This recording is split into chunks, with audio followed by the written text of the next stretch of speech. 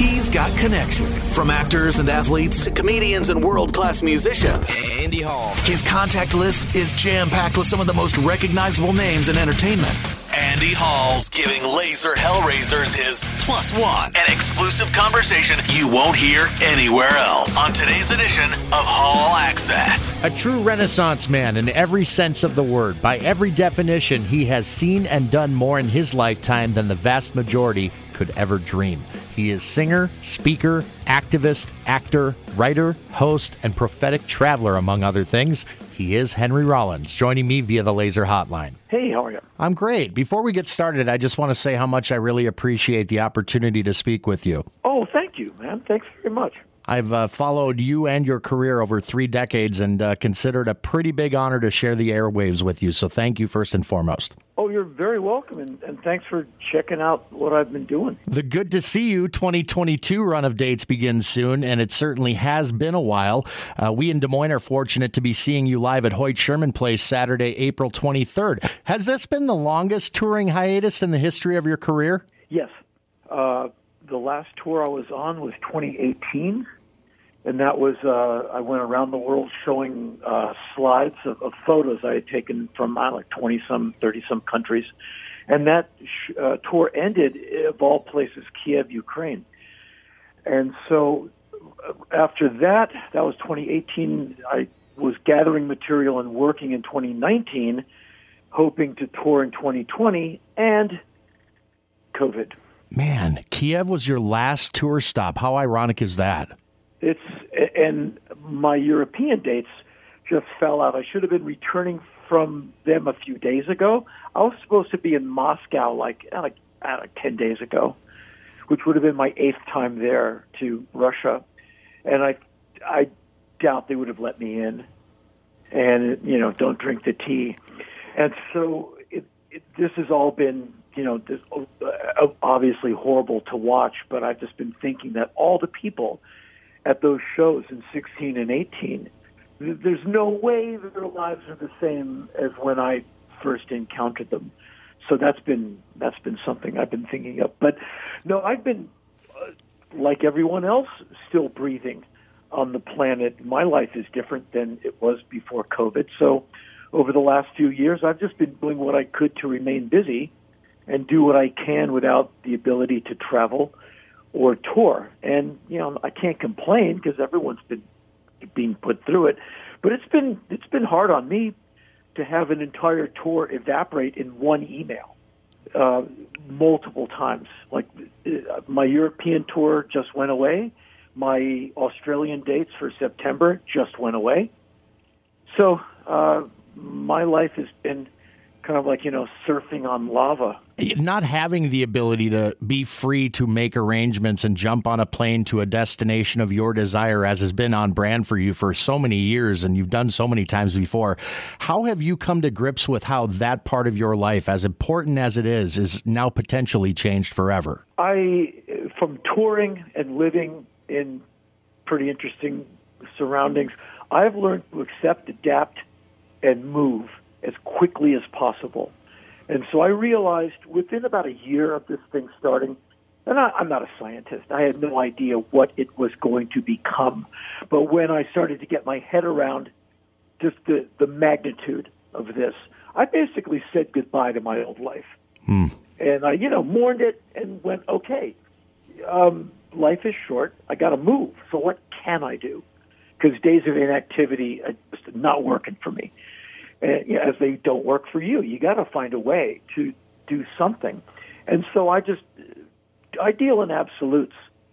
I accept it. I'm not saying I accept it lying down, but a global pandemic's bigger than me, like death and taxes. It's a little bigger than me. And so I just have to accept what I cannot change. Never heard that before. and just get on with what is possible. And that's it. I mean, I had to cancel an amazing trip I had going to Antarctica. It would have been my second time, which would have maybe been a big part of the next talking tour, would have been that second time to the Antarctic Peninsula. And gone. and other things gone. And so I just sucked it up and went, okay, so this is how it is. So let's go. And I went, and here I am. So since COVID hit, I finished 3 books, which I would have finished anyway. I mean, it's just work I'm going to do, but I kind of just focused on these projects and other ones. And then a thing I try and do is just my low rent ethos. I try and come up with an idea. There's no way I'm going to pull it off. But maybe if I work insanely hard, have some wind, in my sails, get some luck, I can maybe pull it off. So between my manager and I, she's very, very smart. She hit me with an idea. I was like, oh, that we have to do that. And so we've been working on that. And the more we kind of put our shoulder into it, the less impossible it became. And since I'm loath to put the cart in front of the horse, lest the whole thing fall over, which is very possible, we will hopefully be unveiling this thing in the next couple of years. And if I pull it off, just remember this conversation. And so I needed something, a reason to get up in the morning besides I'm going to sit and edit a book for 9 hours, which informs a lot of my day. It's what I was doing until a few minutes before I called you, and it's what I'll be doing once we're done. I'm going back to a book project. They take 8 million hours to complete. But I also have this other thing I'm working on, and preparing for tour, of course. So as long as I have something to do, I can kind of withstand, I have found out, global pandemics. Henry Rollins has been kind enough to join me today via the Laser Hotline, a storied career that began almost like a dream, how you ended up becoming Black Flag's frontman, and continues to this day in speaking engagements like we'll see at Hoyt Sherman Place on April 23rd. Henry, I heard your interview with Rick Rubin, an excellent conversation between the two of you. One revelation that has, of course, gotten some traction since has been your assertion that you don't plan to do music anymore. In your words, there's no more toothpaste in the tube. What made you come to that realization? I had no more lyrics, and I just didn't. I no longer thought in lyrical form. Like if you made me sit down and write a song, I'd have to write it like someone who just likes listening to the radio. Well, I'll make something rhyme, and love, dove, a chorus. Oh no, call Paul McCartney because I'm not him. Right. And so one day it was just over. I'm not a musician. I can't play an instrument. I can pick them up and carry them, but I can't play them. And so it's not like I'm looking for a career in music. I mean, please remember, as you just prefaced, I was working in an ice cream store, and my favorite band, Black Flag, said, "We need a new singer. You're crazy. You want to audition?" And I'm like, well, let's see. It's either scooping ice cream and moving on to another minimum wage job after I'm sick of this one, or I can go humiliate myself in a practice room and audition for Black Flag. And obviously you know what I chose. And so my life has been, well, what am I doing here? And so I'm not a musician. And once I didn't have the overwhelming urge to write lyrics, I can't be like Songsmith guy and come and just architect my way through a song. If I don't have it, I don't have it. And many people will tell you I never had it to begin with. But be that as it may, it's too late now. The tape has been rolled. And so one morning I woke up and I went, I'm done. And I looked in my hand, and the metaphorical stone was in it that I took from the master's hand.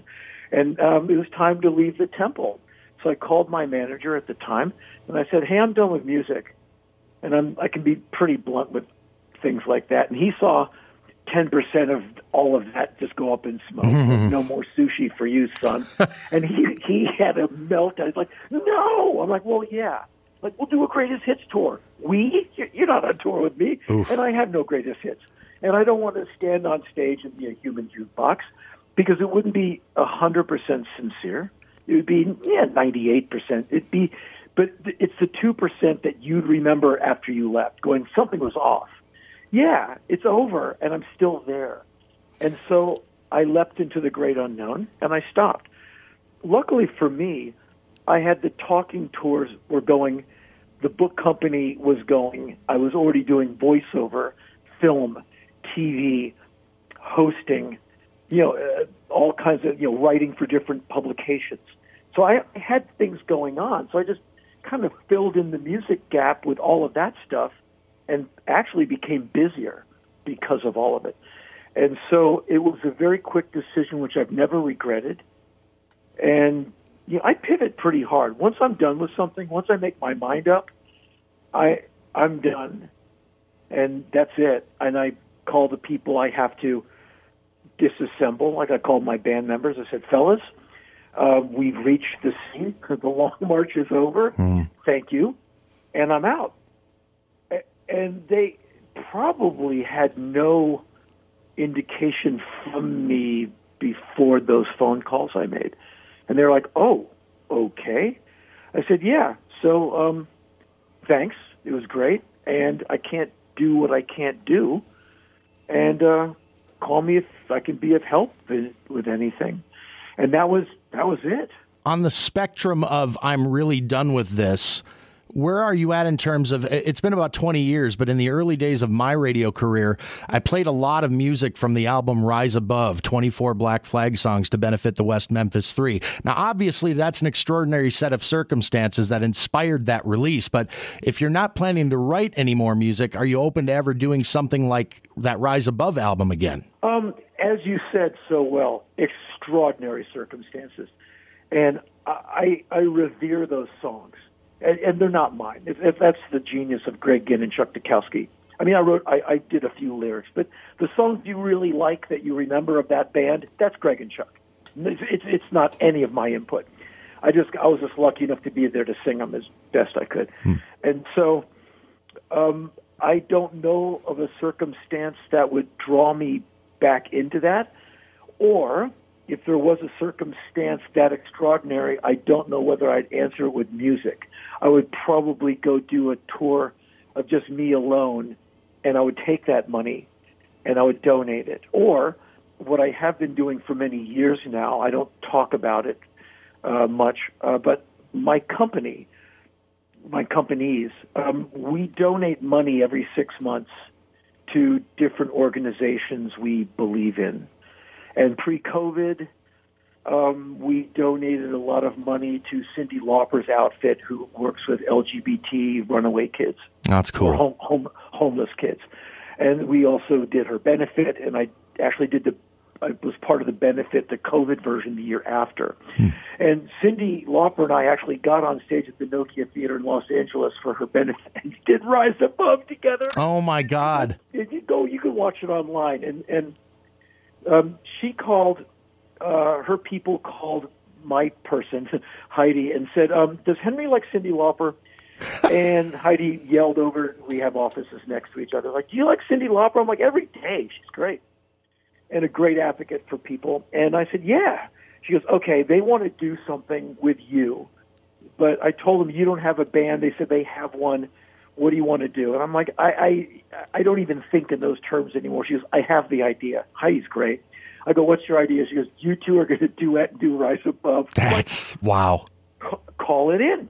And so Heidi gets on the phone with Cyndi's really, really cool manager person and says, here's a concept. And I believe Cyndi Lauper texted Heidi a 2-word answer. The first word we can't say on the radio, and the second word was yeah. And that's Cyndi in a nutshell. And so I met her days later at band practice, and so I really like this song. Okay, am I singing it right? I'm like, yeah. It was like surreal being on this practice stage with her. And we bashed the song out. The band was really happy to be able to play it. And then we did it we did sound check at the Nokia. Then we played a total of 5 times, 3 at band practice, once a sound check, and then once live in front of people. And the one where we did it in front of people actually was the best one. And we walked off stage, and she said to me, that was the best of the 5. I said, I agree. And people were like, what the hell is this? And I'm sure there's a few members of Black Flag who looked at it and went, okay. like the eagle landed again. Who knows? Oh. But that was something I did without hesitation because it was a benefit and you can do something. But as far as marshaling that kind of human power, I mean, that record cost me $70,000 to make and no regrets. And we had to call in a lot of favors. Like, Ice-T is a busy man, but he and I go way back. So, I reached out. And, I reached out to Chuck D. I reached out to Iggy Pop. I mean, these are people I have a lot of respect for, and I'm very hesitant to go, hey, because I don't want to hear no, and I don't want them to go, yeah, but everyone was cool. I reached out to Lemmy, Tom Araya, and everyone said yes. Everyone we asked said yes, actually. We were damn lucky. I think it was a combination of people liking the material, again, Greg Ginn, and people knowing about what who the West Memphis Three were and how wrong people thought the accusations against those 3 young men were. Mm-hmm. And so we lucked out. We made, I think, a damn good sounding record. And we did a whole world tour. My band members got paid because they have real lives. My road manager said, let me advise, don't even get per diem from this. Get nothing. So you can just walk away clean and say you didn't get a penny from this. I didn't want any money. Yeah, but he said, don't even get a per diem. Let's just skip that. I went, oh, fine. And so I that was 2 years of my life to do all that. And a lot of people chipping in, too. It wasn't just me, obviously. Yeah. But I doubt anything would happen where I would pull out the music sword again. I would fight, but from a different corner of the arena. Makes sense. Henry Rollins is my special guest. Hoyt Sherman Place, April 23rd. We're excited about the show. We always are every time you come to town. We just recently had Bruce Dickinson come through at that same venue, a very similar storytelling format to your show. I know you've spoken about your experience opening for his band, Iron Maiden, which was one of my all-time favorite stories that you've ever shared. But I wondered if any of these artists, whether it be Bruce or our mutual friend Corey Taylor, who also speaks on occasion, have any of these people come to you for advice or consultation, considering how extensive your experience is in this particular format, Henry? No. I've known Corey since the Rise Above record. That's how I met him. And I see him like every, 100 years. I mean, we're just in different altitudes. I mean, he's packing arenas. I'm packing station wagons. He gives away more items than I sell. I mean, he wrote a book, right? I mean, you could probably take my entire 30-some book catalog, and it didn't sell as much as his book. So we're just in different on different planets. I think he's an excellent guy and a great singer, and he's got stories. I mean, he's seen a lot go down. But no, he's never come to me for advice. Maybe I should go to him for advice. Maybe I'd eat more meals a day. Bruce Dickinson probably doesn't know I exist. Probably has no idea that the Rollins band went and suffered his Lisbon audience all those years ago. Made. Yes, best story ever. Great. But, that's what happens when you open for a band that's super beloved, that's going to do like a 2+ hour set. Like when I saw Led Zeppelin 122 years ago, there's no opening band. Like why? Like why bother? Just put on a nice record over the PA. It would have to be like David Bowie opening. Like no one wants to see the opening band when Iron Maiden is playing. And we weren't shabby, but people just kind of stood there with their arms crossed like, okay, make it quick. And then mercifully, the gods of rock intervened, and our guitar player's rented gear blew up. And I said, our guitar literally smoke, kaboom. Oh, man. And I said, the gear's blown up, and everyone applauded. I'm like, well, thank you. Oh, no. And we, limped off stage. That was that. But, made with 3 guitars, man, it is a really full stage sound. I mean, they're not messing around, those guys. But it was one of those days where you just laugh. It's just, Spinal Tap was, there's so many moments of Spinal Tap or Spinal Tap-like experiences that have happened to me that film was prophetic. Like the in-store where no one shows up and the guy comes up and blames himself. But, the playing in front of people who don't want to see you, that was not the first time that has happened to me. Oh, man. If you can't laugh about it, you're really not built for this business. You have to have a pretty thick skin because you will take a lot of incoming fire. I want to ask this. In another interview that you gave during the pandemic, you spoke of your lifelong passion as a music appreciator and consumer, and I love how you broke it down into 2 groups, the proteins, bands previously unfamiliar to you, and then the carbohydrates are the stuff that you're already familiar and love. Considering the comforts of modern technology, it's become so much easier to discover new music and get turned on to something cool. What are your preferred platforms or methods? Because I'll share with you that one of mine is your radio show on KCRW in L.A. Oh, thank you. Thank you so much. I learned to do radio at KCRW under the great auspices of Deirdre O'Donoghue, who passed away in 2000. And so I miss her every day.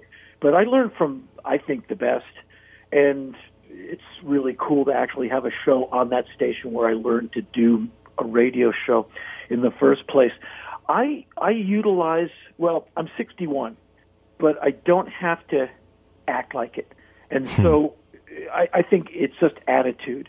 I know a lot of people who kind of put their toes on the starting blocks in the 80s like I did, and they've become very, back in my day, we used to, and, music was better then. Really? I can't disagree more. I think music is fluid. There's always going to be great music because there's always going to be someone, angry who's going to plug in and put it on 11. And I buy new records. For the last several years, I don't think independent music's been better. I mean, I think records that are coming out right now are fantastic, brilliant musicians. And so I utilize Bandcamp because you can just listen. I listen to my listeners. Someone will write me hey, I was just at South by Southwest, and I saw this band I think you're going to like called Kikugaku Moyo, who just are sadly breaking up. Great band from Japan. And man, it just sounds like it's right, like it would be something you'd be playing this weekend. And I go to their Bandcamp site, I listen, I buy. Or I keep in touch with labels. I'm allied with a lot of independent labels. And they'll just send me downloads of what's coming out in the next 6 months. They go, please, this is no airplay till May, and I abide. And I don't even talk about the music. If you ever heard me say we have things to look forward to this year, Fanatic, on the radio show, it's because I have 3 records on my hard drive that I'm not going to announce it before the label, so I just, I keep my mouth shut, but I just tell them, we trust me, good things are coming. I mean, I've heard records that are coming out hopefully this year with the vinyl slowdown that I can't talk about, but they're so good. And a couple that I'll be putting out with my pal Larry in the Red Records that I can't talk about because, we want to have a fun surprise, but, they're amazing too. And so I listen to my listeners, when they write me, I read the email. I keep in touch with tons of independent labels who know that I'm trustworthy. And I'm on the internet all the time looking. I'm a fan for the most part. I like to put on a record and become obsessed with a new band. And that's a way to keep your head out of the ground and look around. And I've never been impressed with myself. I want to know what you're doing. The rest of the world is far more interesting. And that keeps me always looking for new music. And hopefully that enthusiasm informs the radio show to where I'm excited to get these songs out in front of you. and the listeners are hopefully happy to listen, and they become curious as well. And I think that becomes infectious. I also think it becomes one of those things that becomes a self-generating energy machine. Like the more you become interested, the more interesting things are, because you're open to, hey, listen to this, okay. And I don't like everything I listen to. Like, in that, someone will go, hey, listen to this, and I'll hear it. I go, it's not my flavor. I mean, not everything can be. There's someone I know on the East Coast. If you ever hear me thank a person I've named the McGinty on my show, I want to protect this person's identity. But the McGinty will send me up to like 10 Bandcamp addresses at once. The McGinty never sleeps, always looking for new music. And I've been building a lot of shows in advance because of touring.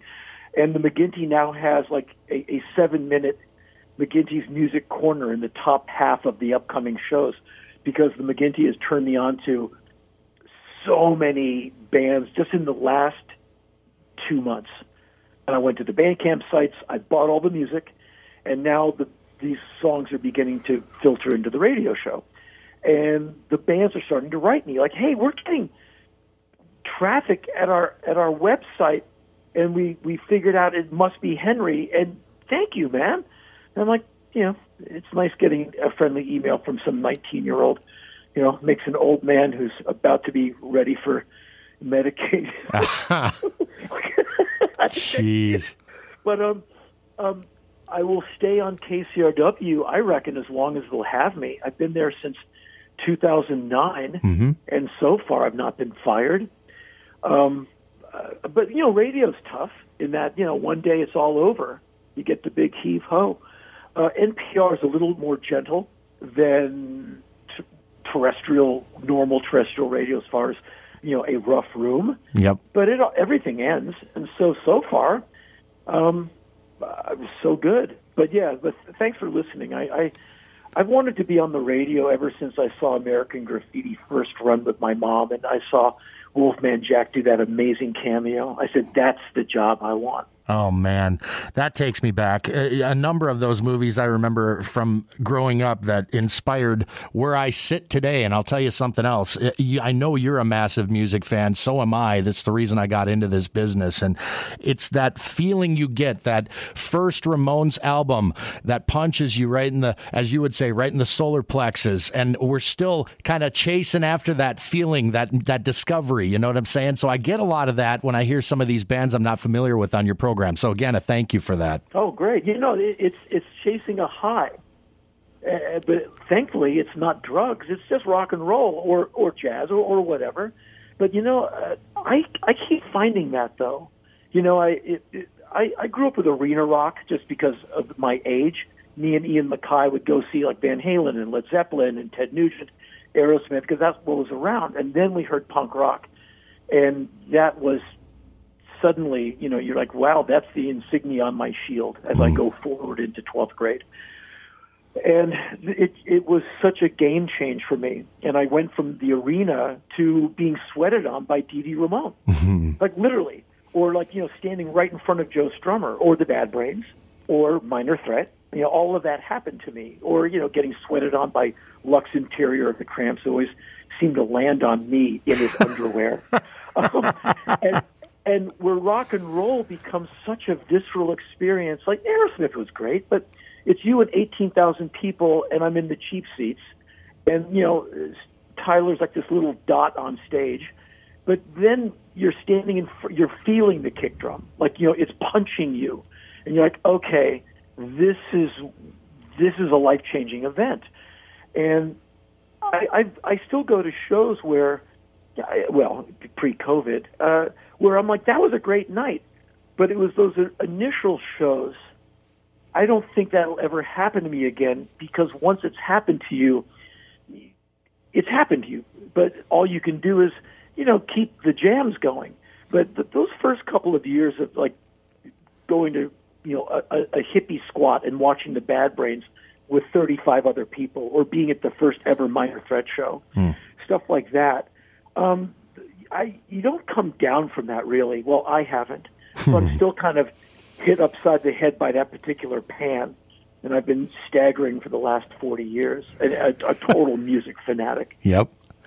Before I let you go, once again, I want to thank you for taking the time for me today, Henry. I've been blessed in my career to have shared space and worked alongside some of the most fascinating and talented people in music and beyond, and this opportunity today has been one that I'm truly grateful for, so thank you. Oh, you're welcome. Thank you. I can't allow an opportunity like this to come and go without a mention of the likes of Lemmy or Ozzy. You know, when you've been given opportunities to meet those you look up to, call them heroes or whatever you like, from stories you've told, it seems like whatever nerves or apprehension you may have had beforehand have disappeared pretty quickly in most cases. Well, you upon meeting them, you mean? You bet. Oh, yeah. I mean, as you are with people whose records you really like, you have perhaps an unrealistic relationship with these people. You know what I mean? Like, you love the music and you see them play, and they're larger than life. But what happens if you walk up to them and you're a grown-up man? You're like, Mr. Osborne, I really love what you do. Thank you. And he goes, get away from me, kid. You bother me. Like, it would ruin, like, poof, the rock and roll fantasy explodes. Because he's just a tired guy who didn't get enough sleep, and it's 3:30 in the morning at Heathrow Airport. I mean, that can happen. So I am loath, and I've seen more than one musician I admire and have not approached. Just because, give him some space. You know, we're at the airport, and it's early, and who needs it? But I'll just admire from afar. But I was lucky in some circumstances where, I got to tour with Ozzy. And I met him because he's a real gent. He's a zero disappointment. He's just one of my favorite humans. But, he came into our dressing room. Hey, my name is Ozzy Osbourne, man, and welcome to the tour. And he shook all of our hands and said, is there anything you need, man? And he said, play the PA as loud as you want, man, blow it up. And I'm leaving out a few words there that he punctuates his but he was so warm, and then I became pals with him, and then luckily after that met the rest of the guys in Black Sabbath, who are like the coolest, as cool as you'd hope they would be. And I've had those kind of experiences. Lemmy I met in the 80s. We were both on a panel at the New Music Seminar, and that friendship continued until he passed away, to where I'd hang out with him in his apartment, and we'd listen to music, and he gave me books, like loaned me a couple. I'll need that one back. And but he also gave me books, and I would bring him things of his, mine, records of his to autograph, and he'd always kind of put like a mild insult on the record cover, like, probably too loud for you, Henry. Like, thanks a lot. But you couldn't meet a more decent guy, like honest to a fault, and he'll always tell you what he thought. I'd send him my new record, like, I like the last one better. Like, well, okay, man. Thanks, I guess. Like, maybe I shouldn't have done that. But just a real sweetheart and generous. Like, every time I'd see him, usually he would give me something, like new record or a book. Like, I've got stuff, and like he would collect daggers and swords. He had all kinds of stuff. And one time he gave me this crazy, like, Moroccan curved dagger, beautifully, all hand done. He was like, I want you to have this. And I was like, whoa, like, okay, why? And he just, typical Lemmy, you're my friend, I've always liked you, and I want you to have it. Wow. And like, we almost start crying. Wow. You're my friend. And you're like, damn, man, I wish I was a better human being who could talk to people that way. And I just remember the last time I saw him, I was doing, typical me. I'm doing 2 nights benefit shows at the Mark Twain Museum to benefit the Mark Twain Museum. Because, like Mark Twain, they always need some money. And I'm at the hotel like 4 blocks from Mark Twain's house, wherever, Connecticut, wherever it is.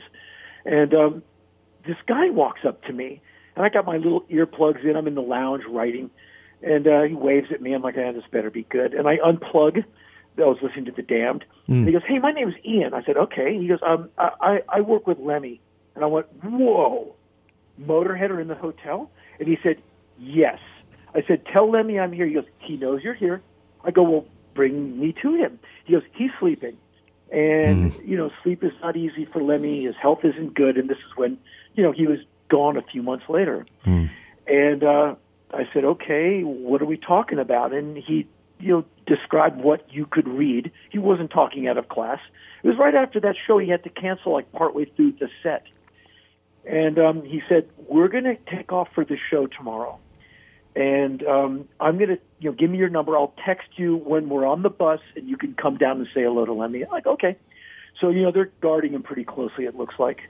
And so the next day, Ian texts me. I run downstairs, I hop on the bus, and there's Mickey D and Phil, like, nicest guys.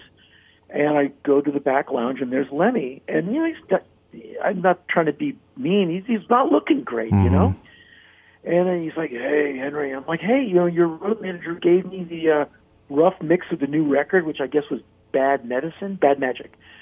I go, "Damn, man, it's a really solid record. It's a really, really good Motorhead record." And I said, "Man, I played it in my room last night. Like, and I was quoting lyrics.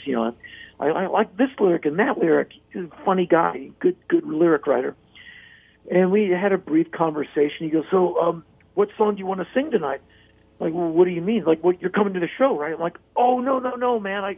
I'm doing a show down the street from here, a benefit for the Mark Twain Museum," which sounds so compared to a Motorhead gig. "No, I'm here, on a mission to help Mark Twain."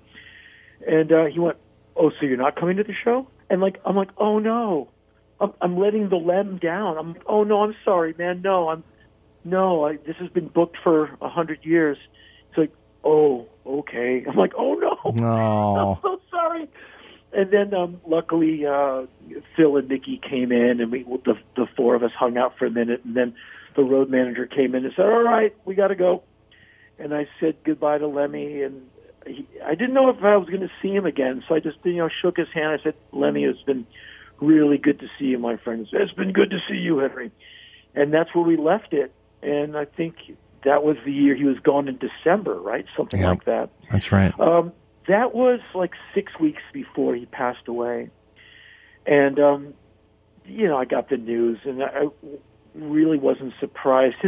His girlfriend called me right before that and said, "Hey, she's a professional cook." Like, she said, "I'm going to make up some food, and you're going to come over, and we're going to eat." And I'm like, "Okay," because I know where they live. And, it never materialized. Oh. And, so my last Lemmy-related conversation was actually talking to, I'm forgetting her name now, but she called me. He's like, I guess she got my number from Lemmy, and I was standing in my kitchen going, "Cool dinner plans, I'll eat." And that was it. But now and then, your heroes don't let you down, and it's kind of a teachable moment. Like, if they do let you down, you have to remember, they pay taxes. They get up in the morning and something clicks and pops, and they're like, "Ouch." They're just people. Yep. And so if they grumble at you at the airport, hey, man, everyone has a bad Wednesday. But now and then, some of these people wear it really well. Like, when you meet some of these people, like Bowie, I met Bowie, and he was just, Mr. Charm Incorporated. But guys like Lemmy and the Sabbath guys, or AC/DC or the ZZ Top guys, I've met some of these people in my life, and there's no letdown. And it's a good lesson, because people come up to me now and then, believe it or not. "Oh, Mr. Rollins," I just say my dad old looking, and like, I go, you thought I'd be taller, right? I mean, I just try and relax them, because they're hyperventilating. Right. And I'm very careful to not let them down, because every once in a while someone, I dress in like $5 clothes. I drive a Mazda 6. I mean, you can find me at the supermarket. I'm not hard to find. I don't think I'm anything. And so people come up to me, "Excuse me, Mr. Rollins, call me Henry." "Okay, Henry, I'm really nervous." "Well, what's your name?" "Keith." "Hey, Keith, I'm Henry. I know, shorter in person. It's a disappointment. Let's take a minute." And now the guy's laughing. Now we're going to be okay. And he has a good Henry experience. And I'm very try very hard to do that with the times my heart was in my throat walking up to someone to meet them, like hoping it was going to go okay. You bet. And that happens to me like at least once every 2 years. Someone actually has mild trepidation to meet me. I'm not going to lie, Henry. I mean, I was that guy right before my phone rang here. I was saying a little prayer to myself, saying, please let this go well, because I am a big fan of yours, as I've said. Oh, well, thank you. Isaac Hayes once told me, I'm not trying to drop names, but, I interviewed him for quite a long time that evening. And he said, if you're a known person, if people like what you do, like your music, and I told him, I've been listening to you since I was in 5th grade, man. This is a big deal for me. He's like, well, it's important that you take responsibility for the impact you've made in the world. And, you have a responsibility, when you meet people, to kind of, you got to be your recorded catalog. You've got to stand up for that and take responsibility. And if you don't want to be recognized, don't hire the photographer and do all the promo pictures. Mm-hmm. And that stuck with me because he's someone, he was really cool to me, and it meant a lot because I've loved his music since I was a kid. He's a brilliant composer. And so, these people, politicians come and go, but, for me, it's been the musicians and the artists who have impacted me, great writers, great musicians who've made my life better, who've made it livable. Some days are, pretty bad, but you put a Coltrane record on, you're like, well, you know what? I think I'm going to be able to get through this. And so I lean on music really hard. And so you have to be that for someone else when they come knocking. Same. April 23rd, can't get here soon enough. Hoyt Sherman Place, Henry Rollins live. Good to see you 2022. And here's the moment, Henry, where I become maybe a little more memorable for you. I know you've got a great recall anyway, but on behalf of the Mark Twain / Samuel Clemens family, I'd like to thank you for doing that show and not ducking out. I am actually related to Mark Twain. Whoa. Yes. Wasn't he something? I tell you, that's a conversation for another time when I don't feel like I've taken way too much of your time already, but someday, my friend, because, it's pretty fascinating. Wow, that I have no doubt. Wow. Yep. Good for you. That's cool. So thank you for doing that gig. No. It's not the first time. I've been there on 2 or 3 occasions. I just, I'm logistically, they've come knocking a few times. I've done it 2 or 3 times now, and if I'm close by and the schedule lines up, I'm happy to do it. Yeah, it's a beautiful small theater they have there. Everyone has a good time. It's a fun night, and my pay, I get barbecue. They take me to a really cool barbecue place down the road. You can't hate that. No, free dinner. And I'll do a talking show for free dinner. Absolutely. Well, hey, Henry, thank you again so much for the time and for the great conversation. I hope to have it again soon with you. Oh, thank you, and I'll see you down the road.